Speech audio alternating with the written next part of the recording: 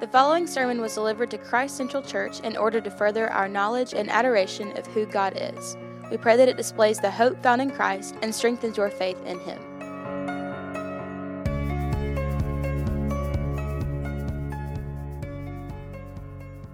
If you have your Bibles this morning, would you join me in Mark 7 as we finish out this chapter together, starting in verse 31. Then he returned from the region of Tyre and went through Sidon to the Sea of Galilee in the region of the Decapolis. And they brought to him a man who was deaf and had a speech impediment. They begged him to lay his hands on them. And taking him aside from the crowd privately, he put his fingers into his ears, and after spitting, touched his tongue. And looking up to heaven, he sighed and said to him, Ephphatha, that is, be opened. And his ears were opened, his tongue was released, and he spoke plainly. And Jesus charged them to tell no one, but the more he charged them, the more zealously they proclaimed it, and they were astonished beyond measure, saying, He has done all things well. He even makes the deaf hear and the mute speak. This morning, as we work through these verses together, we're going to see 6 things.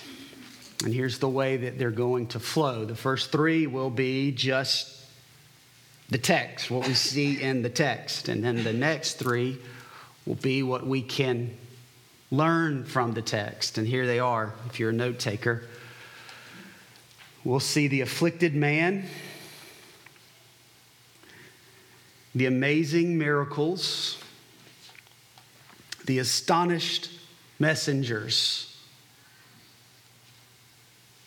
And then in application, we will see the awaited Messiah, the affectionate miracle worker, and the answer for mankind. How about that for alliteration? Verse 31. Then he, Jesus, returned from the region of Tyre and went through Sidon to the Sea of Galilee in the region of the Decapolis. Jesus has concluded now what is a year of ministry in the Galilean area, and he is sort of making a loop around the Sea of Galilee, eventually heading into his last year of ministry in Jerusalem. We saw last week as he had traveled into this area of Tyre and Sidon where he had this interaction last week with this Syrophoenician woman. He's now continued in his traveling to the southeastern side of the Sea of Galilee to an area known as the region of Decapolis. That is a region of 10 city-states. There's a lot you probably could know about the Decapolis, but probably the most important thing for you to know is that this is a very Gentile and pagan area. Archaeological excavations have found that these towns in this area, these 10 city-states, were centers of Greek paganism, and they were full of idols and idol worship. So this is not a place, an area that is Jewish. This is a Gentile area. And though these in this area are pagan idol worshipers, they had no doubt heard of Jesus and his power, because there is, even here, a crowd of people following him. And in this crowd, some friends bring to Jesus the afflicted man. Verse 32. And they brought to him a man who was deaf and had a speech impediment, and they begged him to lay his hands on him. We don't know much about this man except that which was obvious to everyone. This is a man who was unable to hear, and because he's unable to hear, he is also unable to speak clearly. This tells us that this man's deafness began early in his life. May or may not have been a birth defect. Most scholars seem to think that it probably wasn't, but that it was something that occurred due to illness. And that after years and years and years of deafness, his speech was severely impaired. Today, these are handicaps that can be overcome. I was talking to Brandy this morning. This is her specialty. Because I wondered how long it would take for an older person who was deaf, after they had received the ability to hear, be it through a cochlear implant or whatever therapies may take place, how long it would be before they could speak plainly. And she said they may never speak plainly.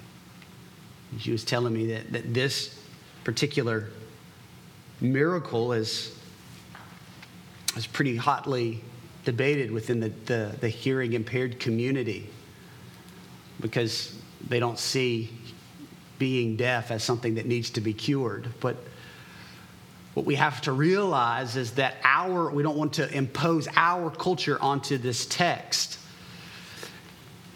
We have therapies and we have treatments and we have a whole system of language to help those who are hearing impaired today. But those things did not exist in Jesus' day.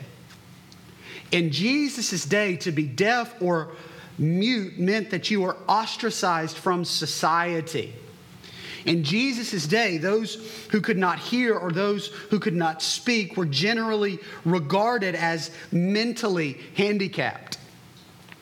So we know today that for people to be unable to hear, it's a hardware issue, not a software issue, right? It's a deficiency in the actual ear, not in the brain. But in their day, they didn't know that. It was also common for them to believe that this kind of condition stemmed from the judgment of God. An issue like, who is it that sinned, this man or his parents, that he should be this way?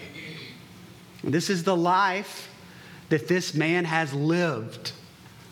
One of being ostracized, being outside of culture, of being unable to provide for himself. We do know that this man has friends. And he has friends who have heard of Jesus' power and Jesus' abilities. And so they bring this afflicted man to Jesus and they beg Jesus to lay his hands on him. They have heard the power that Jesus has in his hands. And so it's in this that we see an amazing miracle. Verse 33, and taking him aside from the crowd privately, literally, Jesus taking him to himself, pulling him away from the crowd that's following him, taking him privately. Mark tells us that he put his fingers into his ears and after spitting, touched his tongue. And he looks up to heaven and he sighs. And he says to him, Ephphatha, that is, be opened. And his ears were opened and his tongue was released. And he spoke plainly. What a strange sequence that Jesus goes through here, right? We've not seen this sort of thing with Jesus before. The putting of his fingers in this man's ears, the spitting. And there's some disagreement here as to what is literally happening. Some think Jesus is spitting on this man's tongue, some spitting on his hands. We don't know what Jesus is doing there exactly. We're going to see what I think is taking place here in just a second. But there were beliefs in Jesus' days that saliva held healing properties. I don't think Jesus believes that. He knows all things. Although if anybody's saliva holds healing properties, it would be his. But a strange sequence that Jesus goes through. And in this strange sequence, there is an amazing miracle that takes place. That this man's ears are opened and immediately his tongue is loosed and he can speak plainly. Amazing miracle. And because of this amazing miracle that takes place, the result is astonished messengers.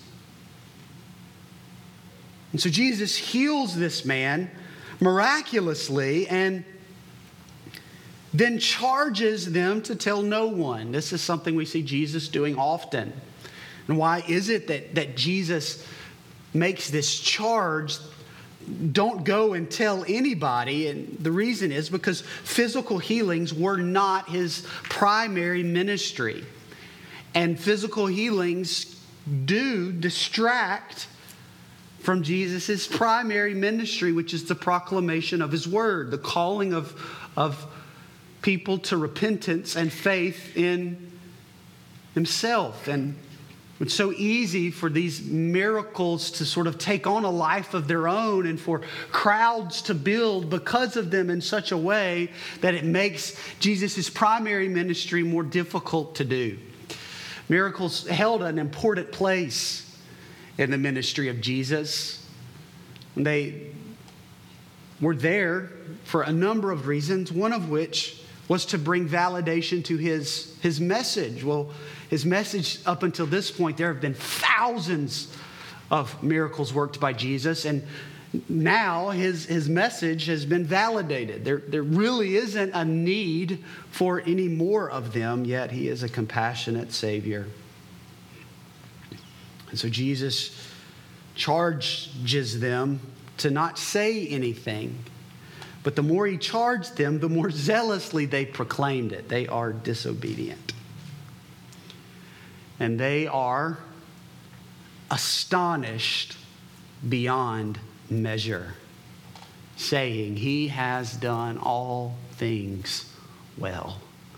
Man, what a great thing to say of Jesus. As I read that, I thought, you know what? He has done all things well, and he has done all things well since the beginning. This is the Creator, the one through whom all things were created, the one that spoke all things into existence and said of all things what? They are good. They are well, exceedingly well. And here is the Creator recreating before their eyes. And the response is the same refrain that has echoed since creation. He does all things well. He even makes the deaf hear and the mute speak. An afflicted man, an amazing miracle, astonished messengers. So what does all this mean to us? That's the question. Well, the first thing that I believe that this means to us is the evidence of the awaited Messiah. You see, this miracle is convincing validation of the true identity of Jesus. That Jesus is the promised Messiah as he before their eyes fulfills Old Testament prophecy that they don't even know. These are Gentiles. They don't know the Old Testament, not the way a Jew does. Before their very eyes, Jesus fulfills Old Testament prophecy. Isaiah 35, verses 5 and 6. When Messiah comes, then the eyes of the blind shall be opened, the ears of the deaf unstopped. Then shall the lame man leap like a deer, and the tongue of the mute sing for joy. For waters break forth in the wilderness and streams in the desert. This is convincing validation of the true identity of Jesus, that he is the long-awaited Messiah. This man, Jesus, isn't just a teacher. He isn't just a worker of magic. He isn't just a prophet. He's not just a priest. He is the promised one. He is the fulfillment of Old Testament prophecies and the fulfillment of all the promises of God. Every promise of God finds their yes in Jesus Christ. They don't even know what's happening before their very eyes. Before their very eyes, Jesus is making it clear that he is the singular one that was promised long ago. The one that from the very beginning was promised in Genesis 3:15, where God speaks to the serpent and says, I will put enmity between you and the woman, and between your offspring and her offspring, and he shall bruise your head and you shall bruise his heel. Jesus is the promised offspring of Eve. He's the fulfillment of that promise in creation. Jesus is the promised offspring of the covenant of Abraham. God makes a covenant with Abraham that from his offspring, he will bless all nations. And Paul tells us in Galatians 3:16, now the promises that were made to Abraham and to his offspring, it does not say and to his offsprings, referring to many, but to one and to your offspring, who is Christ. Christ, Jesus, is the promised one. He is the long-awaited Messiah. He is the one. He is the creator who is making all things new. This miraculous healing that takes place just drives home to us again that he is the promised Messiah as he fulfills Old Testament prophecy. Not only is he the long-awaited Messiah, he is also the affectionate miracle worker. So what is it with all that Jesus does in this miracle? What is it about all of this as he takes this man aside, brings him to himself privately away from the crowd, and then puts his fingers into his ears, and then after spitting, touches his tongue? Why is Jesus doing this? Well, I believe, and the vast majority of commentators believe, that it is because of this man's handicap that Jesus does these things. That this is an affectionate, compassionate way for Jesus to communicate to this man exactly what he's doing. That this is sign language. That I am going to heal your ears. And I'm going to loosen your tongue.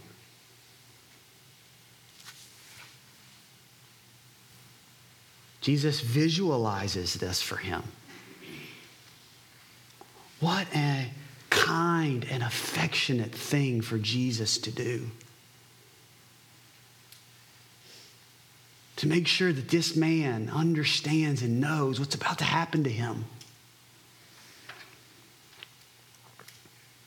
so that he understands what it is that's taking place, so that he can see it before he hears it. I mean, imagine living your life deaf for so many years, and then all of a sudden, wham, you can hear everything. It's shocking. Anybody ever go down those rabbit holes on YouTubes of people who get the implants and then they can hear for the first time? It's a shocking thing. And Jesus is an affectionate miracle worker who brings this man to himself privately and shows him, visualizes for him what he's about to do to him so that he knows what's happening and what's taking place. And then Jesus, after he touches his ears and he touches his tongue, and he looks up to heaven and he sighs and says, "Be opened." What is this? Jesus looks to heaven so that this man understands who it is that's about to do this thing. Symbolically, that this is where this power is coming from. It's coming from the one true God above. Remember, this is a Gentile pagan place. This is a place where there's lots of witchcraft and sorcery and magicians. That there are people that seemingly do amazing things. And Jesus makes it clear to them who it is that is working this miracle, that it is the God in heaven that's doing it. And Mark tells us that he sighs. Literally, he groans. He groans. What is this groaning? It's a deep sadness and a deep sympathy. I can imagine the sadness in the heart of the Savior as he walks around and sees before him the brokenness and the sinfulness and the results of sin and sickness all around him, that there's deep sadness. And Mark tells us that Jesus groans. This is the same word used in 2 Corinthians 5. For we know that if the tent that is our earthly home is destroyed, we have a building from God, a house not made with hands, eternal in the heavens. For in this tent we groan, longing to put on our heavenly dwelling. If indeed by putting it on we may not be found naked. For while we were still in this tent, we groan, being burdened, not that we would be unclothed, but that we would be further clothed, so that what is mortal may be swallowed up by life. This groaning that takes place inside of us over a world broken and marred by sin. It's the same groaning, the same word in Romans 8 that the Spirit does for us. Romans 8:26, likewise, the Spirit helps us in our weakness or in our groaning. For we do not know what to pray as we ought, but the Spirit himself intercedes for us with groanings too deep for words. And he who searches hearts knows what is in the mind of the Spirit, because the Spirit intercedes for the saints according to the will of God. And we know that for those who love God, all things work together for good, for those who are called according to his purpose. That the very Spirit of God in this moment is groaning on our behalf, just as Jesus groans on the behalf of this afflicted man. Everything that takes place in this moment speaks to the affectionate miracle worker, to the sympathetic Savior that we have. But the reality is that Jesus isn't just sympathetic, he's also sovereign. Jesus isn't just compassionate, he's also capable. Jesus isn't just affectionate, he is authoritative. To have a Savior who is just sympathetic is pathetic. We don't have a Savior who's just sympathetic. We have a Savior who is sovereign, who is all-powerful. and his ears were opened, and his tongue released, and he spoke plainly. Immediately able to speak plainly. Full restoration, no therapy needed. What a miracle. What an affectionate miracle worker. To see this as Jesus brings him to himself, that this is still what Jesus is doing today by his Spirit. He is calling men and women and children to himself. He is calling them to himself as the affectionate miracle worker, as the sympathetic, sovereign, compassionate, capable, affectionate, authoritative Savior. He is calling him to himself because Jesus is the answer for mankind. While every single one of these stories found in the Gospels are reality, they really, literally took place. While they are reality, they are also symbolic. While they really happened, they're also metaphor. Thousands upon thousands upon thousands of miracles Jesus works. But yet the Spirit of God saw fit to inspire Mark to record this one in particular. Why? Because it's symbolic of all of us. That all of mankind is deaf to the voice of God. Just a few places. I could literally stand here and read verse after verse describing the state of mankind as being unable to hear the voice and the word of God. But just a few to drive the point home. Jeremiah 6:10, to whom shall I speak and give warning that they may hear? Behold, their ears are uncircumcised. They cannot listen. Behold, the word of the God of the Lord is to them an object of scorn. They take no pleasure in it. Micah 7:16, the nations shall see and be ashamed of all their might. They shall lay their hands on their mouths, and their ears shall be deaf.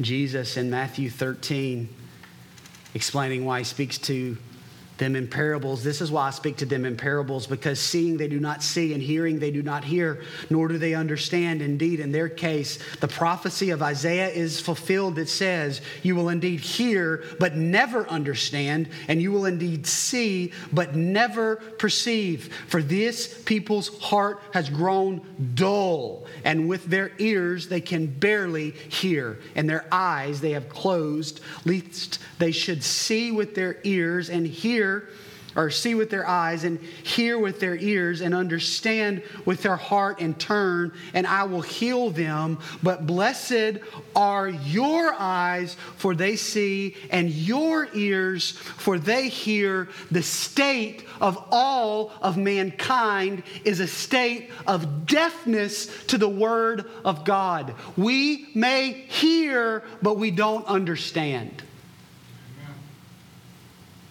This is all people. But for the grace of an affectionate, miracle-working God. Not only is all of mankind deaf to the voice, the words of God, but all of mankind's mouths are mute to the praises of God. Romans 3, as it is written, none is righteous, no, not one. No one understands. No one seeks God. Let me ask you a question, church. Is there 1 ounce of ambiguity in that statement? No, not one. All have turned aside. Together they have become worthless. No one does good, not even one. This is why we believe in the total depravity of man. That all of man in its totality is totally depraved. No one is good, not even one. Their throat is an open grave. They use their tongues to deceive. The venom of asps is under their lips. Their mouth is full of curses and bitterness. Their feet are swift to shed blood. In their paths are ruin and misery. And the way of peace they have not known. There is no fear of God before their eyes. This is all of mankind. This means that though you may love your mama and your country, and you work hard, and you provide, and you do good deeds, the natural disposition and state of your heart is one of deafness to the word of God and of muteness to the praises of God. No one is good. And all of our righteousness compared to him is but filthy rags. All of mankind is in the state of this afflicted man. Though we may hear, we do not understand. That is our state. That is not good news. But there is an answer for all mankind. Jesus Christ. He is the only one who can open our ears. I can stand and preach the Word of God. We can stand and read the Word of God. But unless the Spirit of God opens your ears, it falls on you as deaf. And we can stand and sing songs. But unless your heart is changed by the Spirit of God, they are mute to the praises of God.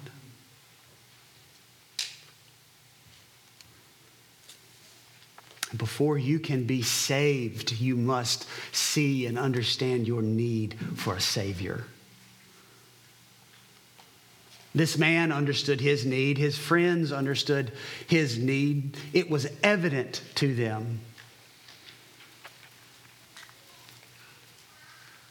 The clear message of the Scripture is symbolically those needs that man had are the needs that every one of us have for Jesus Christ to touch our ears and open them to the voice of God and to loosen our lips to praise God.